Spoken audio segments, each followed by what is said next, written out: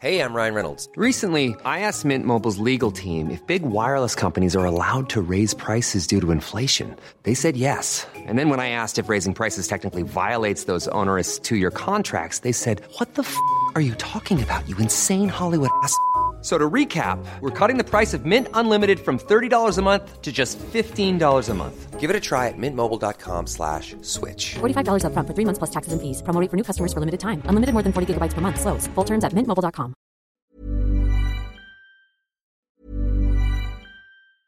Hiring for your small business? If you're not looking for professionals on LinkedIn, you're looking in the wrong place. That's like looking for your car keys in a fish tank.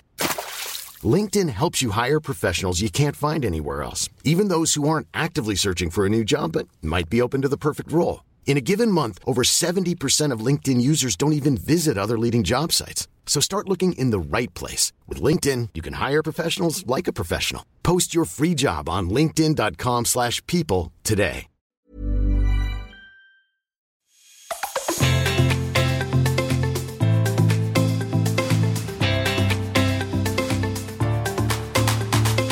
Welcome to It Never Gets Old, a first-hand account of all things secondhand and sustainable. This is a podcast about the resale, thrift, consignment world, my expertise as your host, Meredith Feynman, and what it means for your closet, what it means for the planet. The bestie and the Westie producer, Sarah Lane, will be editing this, but I am joined by Gray Streak icon, TV host, business owner, general woman of everything, Stacey London. Hi, Stacey. Hello, general woman of everything. I'm going to put that on a business card. Yeah, general woman of everything. I mean, Thank you so much for doing this and for being here. I'm going to get into a little bit about you, but then I want to hear, from you, who you are to the It Never Gets Old audience. But for those of you, I have gotten old, so I guess there's that. Well, we like you. You're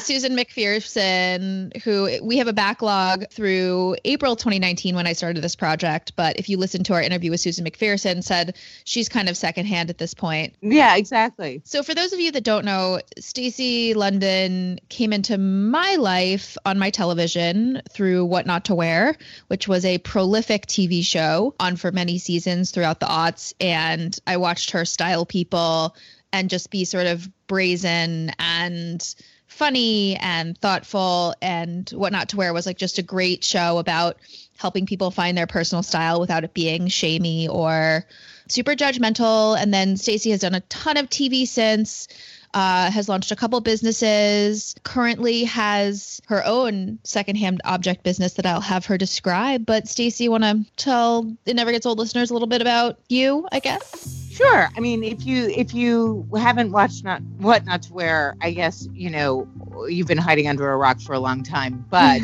really, it was a makeover show that I still hold my head very highly and proudly about. One of the things that we felt most strongly about in terms of the show was that it was really never about the clothes. It was about what the clothes could do for other people, and in terms of their self-esteem, in terms of the way they saw themselves. And I really feel like that idea of transformation became very hopeful during the course of the show with every individual that we worked with. And that was, for 10 seasons, it was 10 and a half years that we were shooting the show. And, I took on another show after that called Love, Lust, or Run that didn't obviously have the same kind of popularity. And I only did that for 3 seasons. But it was sort of a continuation of What Not to Wear, but much more personal in the sense that, we used to call on What Not to Wear, we used to call the guests contributors, instead of victims or anything like that. But on Love, Lust, or Run, I called them collaborators. And part of that was because it was really the idea of working with young women very young, who were, late teens, early 20s, who were just starting to make their way in the world and had sort of a skewed idea of what they were saying to the world in the way that they were dressing. Somebody wearing spikes and a ton of leather and a mohawk thinks that they look powerful when that's really sort of maybe not helping them in the general public with where they want to get in life. And, the idea isn't to say you should listen to people's judgments about you, but the idea was simply that we are all working with prehistoric software, right? Our brains are the same as caveman's in that we make a judgment about people in 3 seconds. And I didn't make the rules to the game, but it is very difficult to wear whatever you want in every circumstance and get what you want. So I became very concerned with this idea of, I didn't make the game or the rules, but I want you to win. And so to do that, let's figure out a way for you to control the narrative of your style in order to speak the same language as other people. So that when you say tough and authoritative is what comes across, not crazy. So that was sort of the second part of it, was this kind of more how people express themselves and how people see that expression and understand that expression. And obviously I've done, not obviously, if you don't know me, I've done a lot of style work in my early years for the Today Show and The View and Access Hollywood, and used to work for Oprah and things like that. So I have quite a bit of experience in making people over. In this day and age, I don't think that makes a hoot of difference since social media. I think that we don't care so much about expertise anymore as much as we care about shared experience. And that's sort of the rise of the blogger. So my, 10,000, 100,000, million hours of experience dressing people doesn't necessarily help somebody who isn't looking for how-to information, but more of that Me Too information. And I mean that as in the serious hashtag, but also just in the idea concept of Me Too. I feel this way about myself. I look for people who have a similar aesthetic, and that's who I want to follow, or that's where I look for my style advice. And that's a very different concept than watching somebody on TV tell you rules or things like that. So there's been this real shift in what fashion is able to do and the way that people consume fashion content. And it's just changed drastically since I started in television. That was 2002. Yeah, I mean, that's so. I guess one of my questions was going to be like, if What Not to Wear was on right now, what do you think it would look like? I don't know. I mean, I know that there is a rumor that TLC is bringing it back. So it'll be interesting to see what they decide to do with it. Similar to Queer Eye, I assume they're going to do something that is a little bit more modern and timely. Right. But again, Queer Eye for the Straight Guy was on Bravo. Queer Eye then went to Netflix, and very rightly so, I think, recast it. But they also took on much bigger issues. They took on much bigger social issues because that audience demanded it. I mean, they want there to be the background in a story of somebody getting made over. Sorry, you might have heard my dog bark in the background. It's okay. My dog sometimes barks in the background too. Yeah, that's Dora. But, this idea that we need to take on bigger issues while talking about making people over, because it's, again, not just about one person. From the individual comes the universal. So when you're dealing with somebody who has experienced homophobia or racism or any of the things that, sort of socioeconomic different backgrounds, those are things that are absolutely at the forefront of discussion. And Queer Eye is a way to make them palatable to people and to open people's minds a little bit. What Not to Wear, we definitely tried to do that, but it was a different time. We weren't having the same kind of conversations about sexuality and gender, things like that we're having today. So by necessity, the show had to have been different. So I'm assuming that What Not to Wear, the new version, will have to be different too.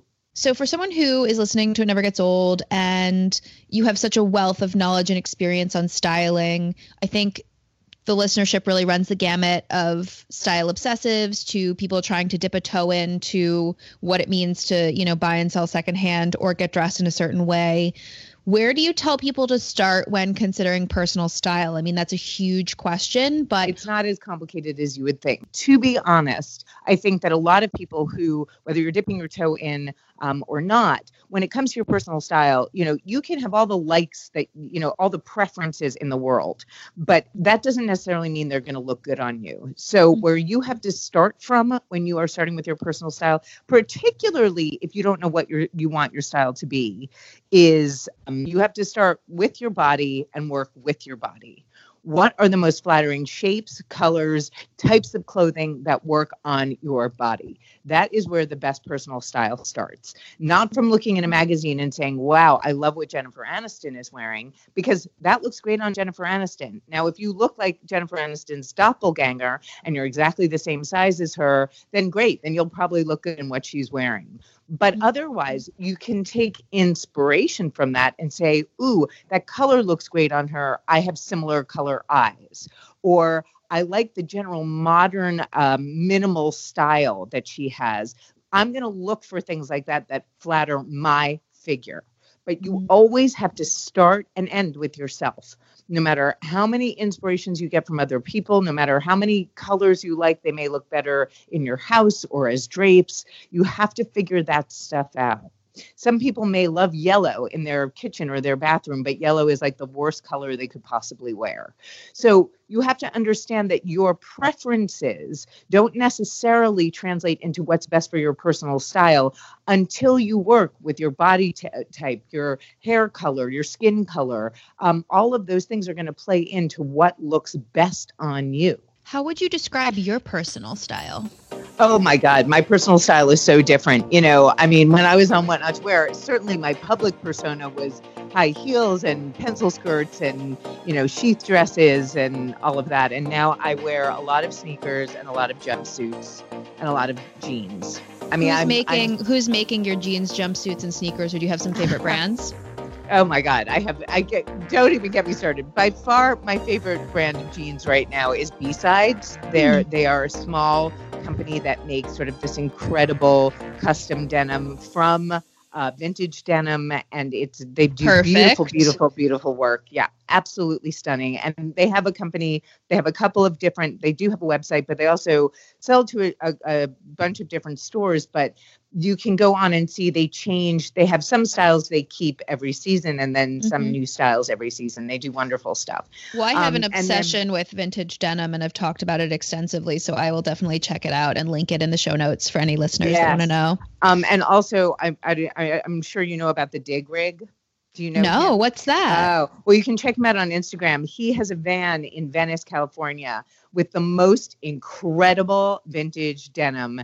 I walked into that van. I was so hot and sweaty, and I still totally undressed to try on vintage Wranglers that, by the way, are one of the dopest pair of jeans that I own. And then, not for nothing, I love Levi's. Me to too. this day, I love what they're doing. I love what they stand for. And Madewell. Those are two brands that I think, modern brands that are reasonably priced, that are doing great jeans, and they're very current in the way that they keep up with sort of what's going on in fashion. Those are things that I love. In terms of jumpsuits, I'm obsessed with Rachel Antonoff and Condi and the Salting, and Elena Cohn is like one of my all-time faves. That's great, because especially for talks, I only wear jumpsuits, and I joke about being there to teach people to brag better and also change their oil. So this is great fodder for me. Yes. Well, those are ones that I'm super, super into. Okay. But I also do love vintage. You know, I have a great mechanics jumpsuit that I adore. So again, I don't wear as much vintage clothing as I used to. When I have a whole passion for vintage clothing that we can talk about. Yeah. But it's one of those things where, you know, vintage can get very expensive and pricey if you find something that you love that doesn't fit correctly, because tailoring vintage takes a lot of expertise. It takes a very delicate hand, and some things just are too expensive to alter. So I try to be very careful and very deliberate with my vintage purchases now, but I also just in general try to consume a whole lot less. Okay. Talk to me a little bit about the choice to consume less and where that came from. And obviously that digs into all the sustainable stuff we talk about. Sure. When did that happen?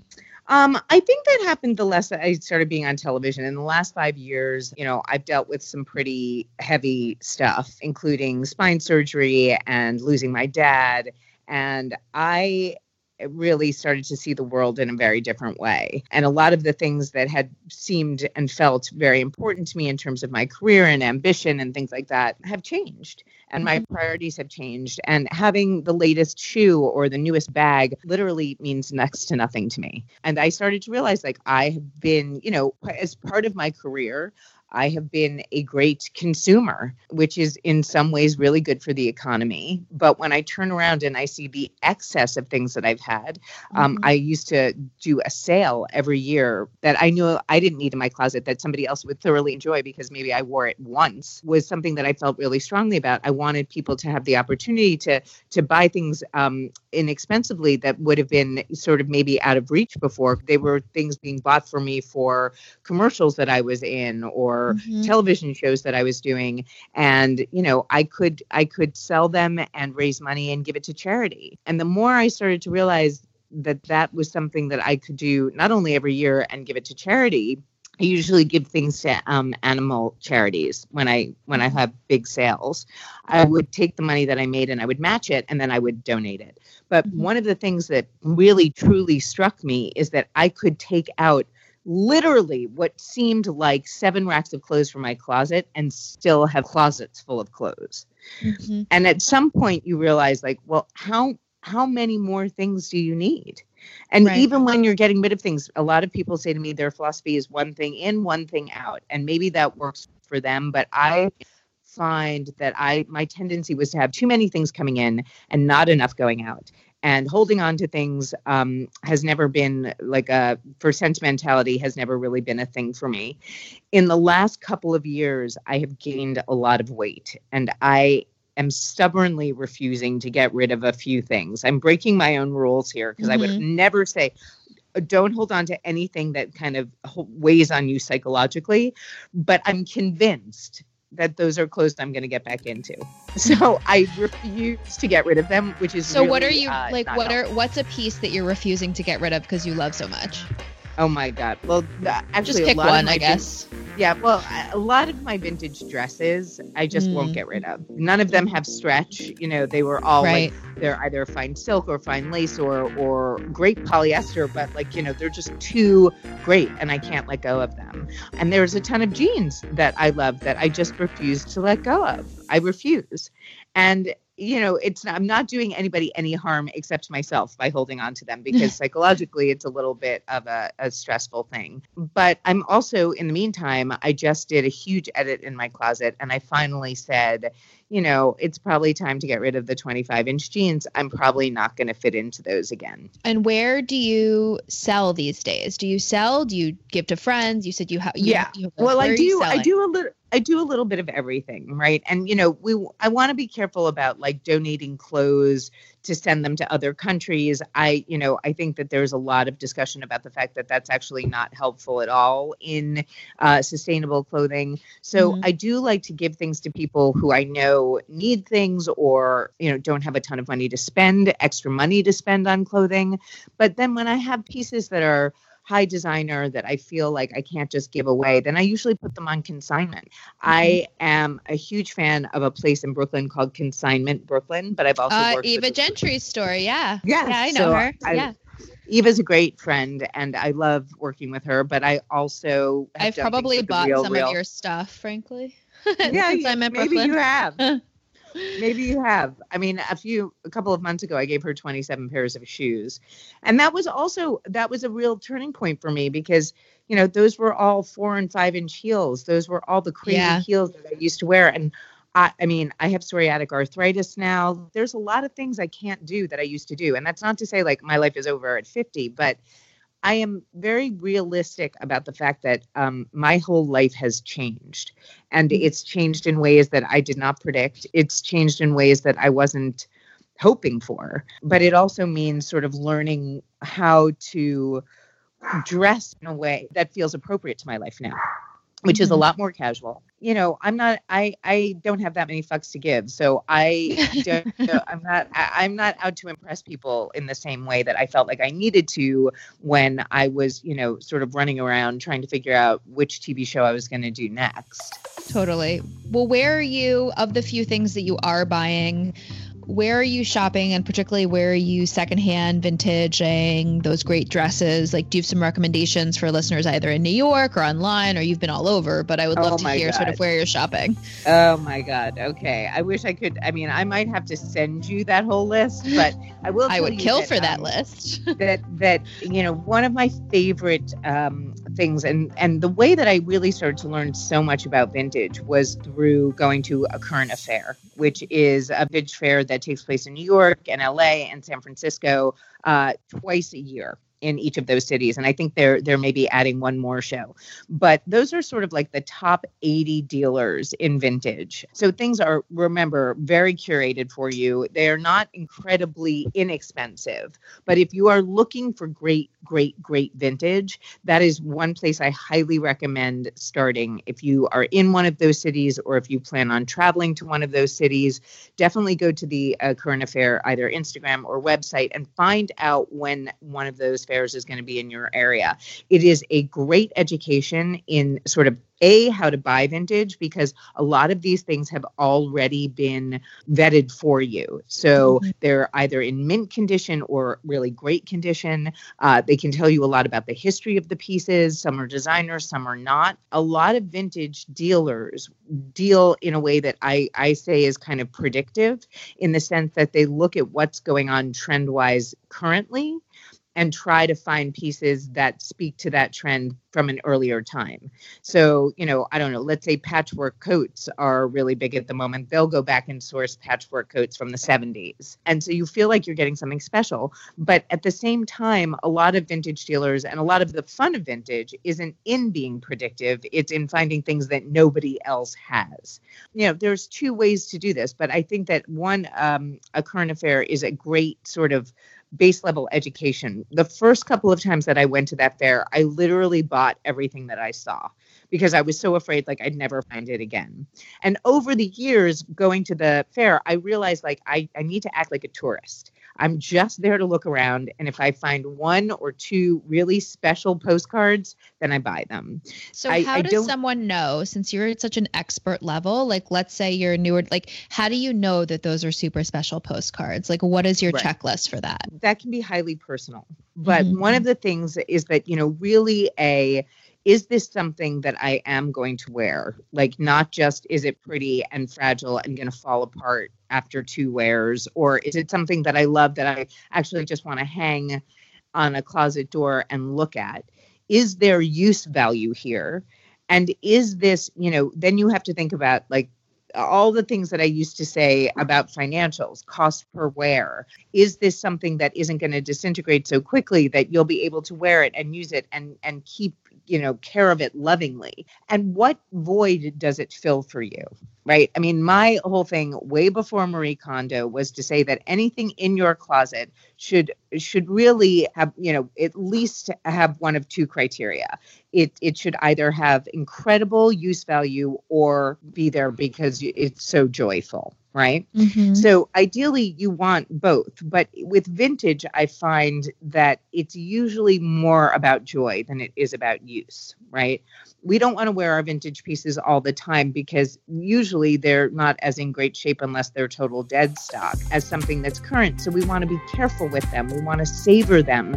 I find that I go for pieces that are a little bit more out there than I would, unless I was buying vintage denim. That's one thing. That's a different category. Or vintage t-shirts. But when I buy vintage, I look for cocktail dresses. I look for incredible coats. I look for lots of glitter and sparkle, things that really feel special to me that, maybe were made by hand or beaded by hand, things that we don't see that often anymore. Okay, so 2 things. One, you clearly have an affinity for vintage dresses, which I am not a dress person. Tell me what makes a great vintage dress for you. Oh, God, that's really hard to answer. I mean, there's a lot of things that make a great vintage dress for me. As I said, I love things that are sparkly. I'm a big fan of the 70s. Not so much like hippy dippy trippy 70s, a little bit more key party 70s is my vibe. What's the difference? When I look for dresses. I'm sorry? I said, what's the difference? Oh, what's the difference between hippy dippy trippy and key party? Well, I think I kind of understand, but I want to make sure that people listening would understand the difference between that. for you. Right. I'm not looking for like cotton, tie-dyed or batik long prairie skirts. I'm looking more for like wild pattern long dresses with pockets and big collars. Got it. Sometimes they're more polyester, less cotton. And it's also different things. Like I look for beading, or I look for, I do love, I guess the one sort of, I can't really call it hippy dippy trippy, but the one thing that I do love are very, very thin cotton, transparent 1920s, like Hungarian peasant dresses that all have that beautiful embroidery on them. I think those are stunning. And I look for lots of interesting embroidery, lots of different silhouettes. I do have some incredible 70s jumpsuits that like Cher would wear, that have halters, that have huge bell-bottom legs, things like that. I look for something that's dramatic. Unless I'm buying jeans or t-shirts or something that's like specific to something very casual, I usually look for the more dramatic stuff. This is very difficult probably for you, but do you have a favorite vintage dress? No. I mean, absolutely not. There's one that I'm thinking of that's sort of like a mocha color that has silver thread that runs through it. That's absolutely beautiful with sort of like a fan sleeve. And then I do have this one dress that, again, I haven't worn because I just can't wear it right now. It's a sack, a deep, deep V in the front and a deep, deep, deep V in the back. And it's just a white, straight dress that's made of 100% like the thinnest silk. It's 2-layer. And I mean, if I ever got married, I'd probably wear that. It's just stunning. It looks like old Zoran or Calvin Klein. It's just beautiful. But, my hips right now are not interested in letting me wear it. Well, it sounds like a great thing to keep in case of certain occasion. So I want to switch gears a little bit to your new venture, Small Beautiful Things, and it's your newest project. Tell me a little bit about what it is and where it came from, why you started it. Sure. Well, it's a little bit that, I've been doing clothing for a long time, and it's not like that I'm ever going to stop loving clothing. But for me, clothing is much more, and always has been much more about the transformative property of it since doing What Not to Wear. I'm less materialistic and much more interested in the psychology of clothing. But having said that, I have always been a collector, always. And when I say that it's not just a collector of clothing, that was not always as consistent as my collection of cool barware or fun objects. And I've always loved to go thrifting and find weird things that, just didn't make sense to have in an apartment other than whether you liked them. Whether it was like plaster hands or a weird horse or whatever it was. And I love to do it so much that at one point I was like, well, why am I just not doing this all the time? I mean, I can't do it all the time. Obviously, it's still sort of a side hustle for me. And in my travels, I find things all the time that I love to give to other people. I love the hunt. I love finding the cool thing, but I don't need to keep it. So, And I have lots of things that I've already kept. So now it's become a lot more about this idea of, well, if you love thrifting, if you love collecting so much, why don't you find objects that other people are going to want and cool things that, I'm not trying to be Christie's or Sotheby's. I'm not looking for, that's Dora and her toy. Dora, can I give you these French fries later? Okay. That's not working out. So, one of the ideas was like, look, this is a way for me to always be looking and searching and hunting and doing the things that I love most, right? Which is treasure hunting. But now I can acquire them. I can have inventory. And, I thought, why not start selling them? And, some people may just buy them because they like the shop. And other people who either develop a personal relationship with us or already have one with me, I can start targeting the kinds of things that they're looking for. And barware was always a big thing for me. I just didn't know how much I love old cocktail glasses. Like I love it's not Mad Men for me. It's much more like Auntie Mame and, Top Drawer, and the idea of like the way cocktails the culture of it was so chic. And it's not just that. I love old smoking sets, not because I'm interested in encouraging people to smoke. I just love the way they look. There are all sorts of things, perfume bottles. I mean, there are cigarette cases and boxes. And I'm just looking at all of the stuff now that I have like in my apartment, which is like decanters and all of these crazy and amazing cordial sets that you find. Czechoslovakian glass from the 1930s is unreal. It's so fascinating in the workmanship that goes into it, and ceramics from the 1970s that are Italian. It's just like it goes on and on and on. So there's for small, beautiful things, like how does it work right now? So you have private people buying from you that you know. Yes. I have an Instagram page. It's called, small _ beautiful _ things _ NY. We'll link it. And you can buy directly from the site. We just ask people to DM us, and then we do the transaction from there. Cool. And really, it's everything. It's homeware. It's objects, and the idea really behind it also was, again, I'm getting a little sick of the condo philosophy of clutter, declutter until the homes are becoming a little bit sterile. And then to find out that she's making product after telling people to get rid of product was so hypocritical to me. When, there's so much product already in the world, like animals and babies, and maybe we should find all of them homes before we start making more. All this incredible history in the products that I'm finding and the objects that I'm finding, and it's a little bit different to have an incredible set of Scotch glasses than going to Urban Outfitters or Pottery Barn or West Elm or CB2. Not that those companies aren't doing interesting things. It's just that there is the opportunity to have a much more interesting style, at least weaved into your other kind of commercial products. And one that does a lot to save the world from making more things, which again is sustainable in and of itself. And also there's something really interesting about the idea that a lot of these pieces for me have been protected and handed down by women. And it's not so much that you see, men wrapping up champagne glasses and like passing them down from generation to generation. And I've been finding like real interest in Victorian silver. The other thing is that this is an education for me. It's not just like I decided, wow, I'm just going to sell people things. Like once I realized what I was starting to gravitate towards and the things that I liked, I really started to do my homework about those things.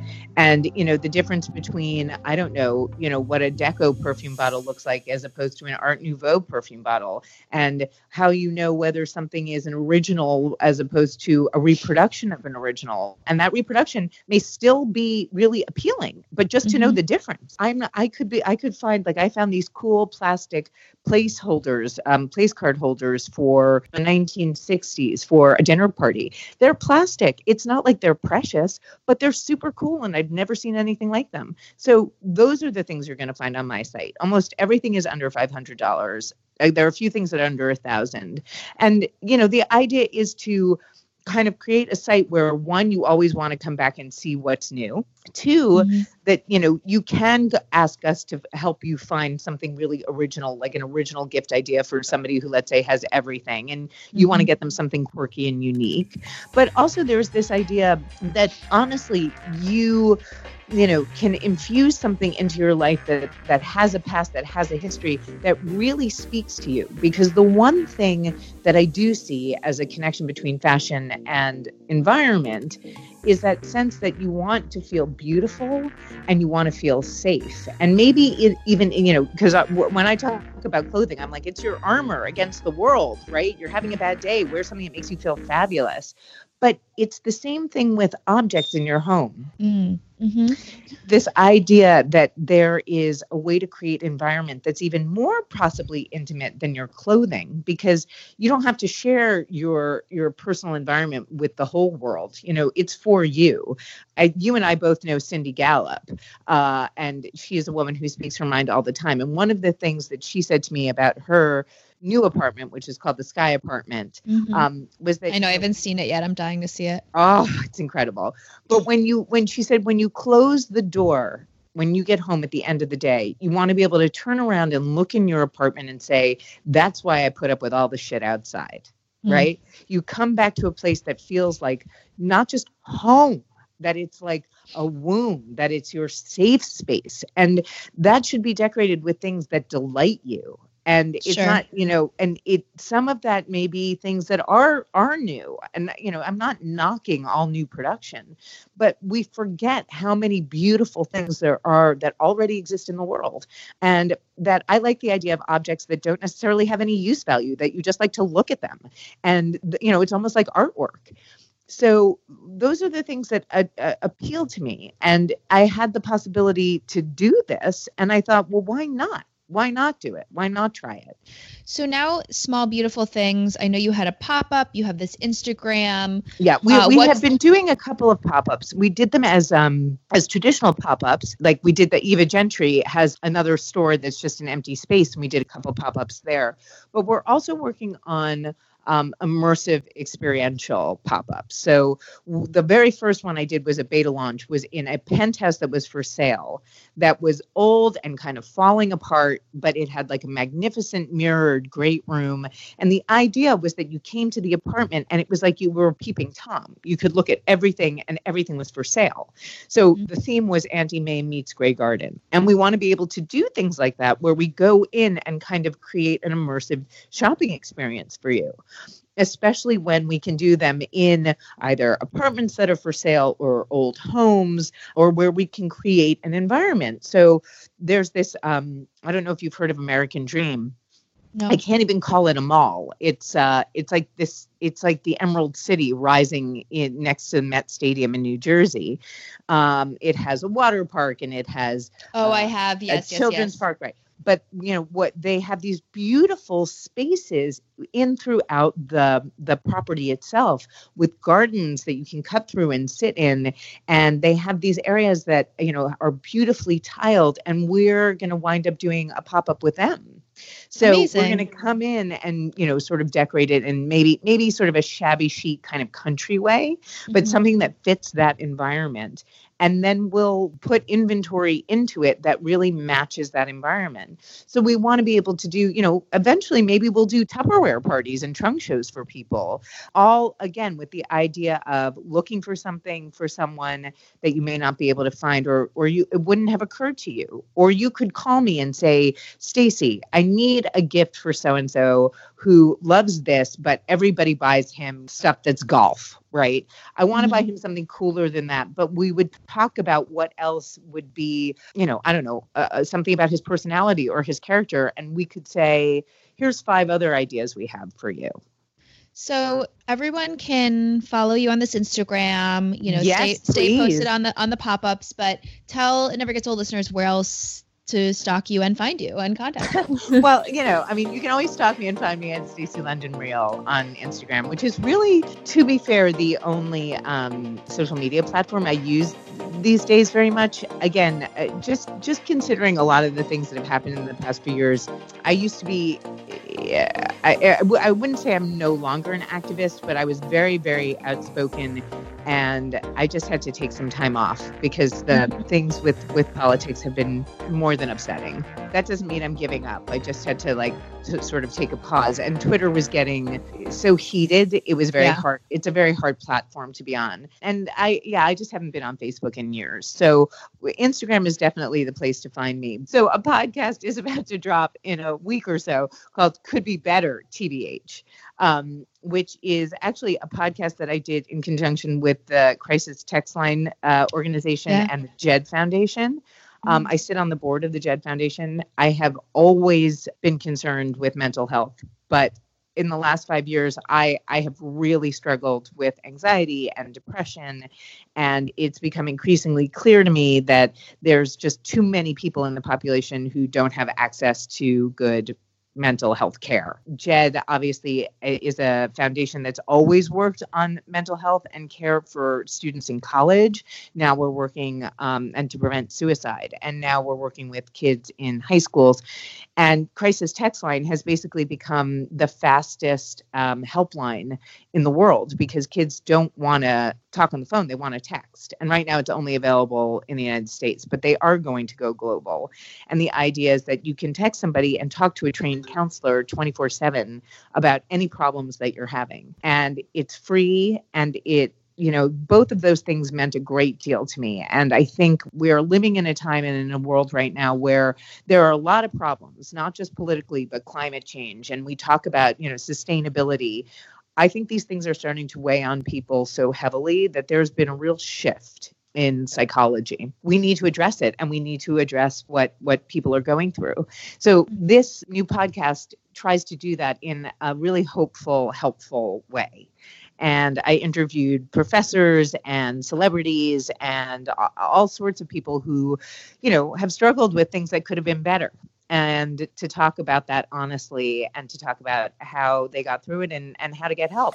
Well, that's great. And I will list all of this in the show notes. So Stacey, thank you so much for taking the time, and everybody check out Small Beautiful Things, and, keep us posted on what you're up to. Thanks so much. I will. Thanks, Meredith. It was lovely to talk to you.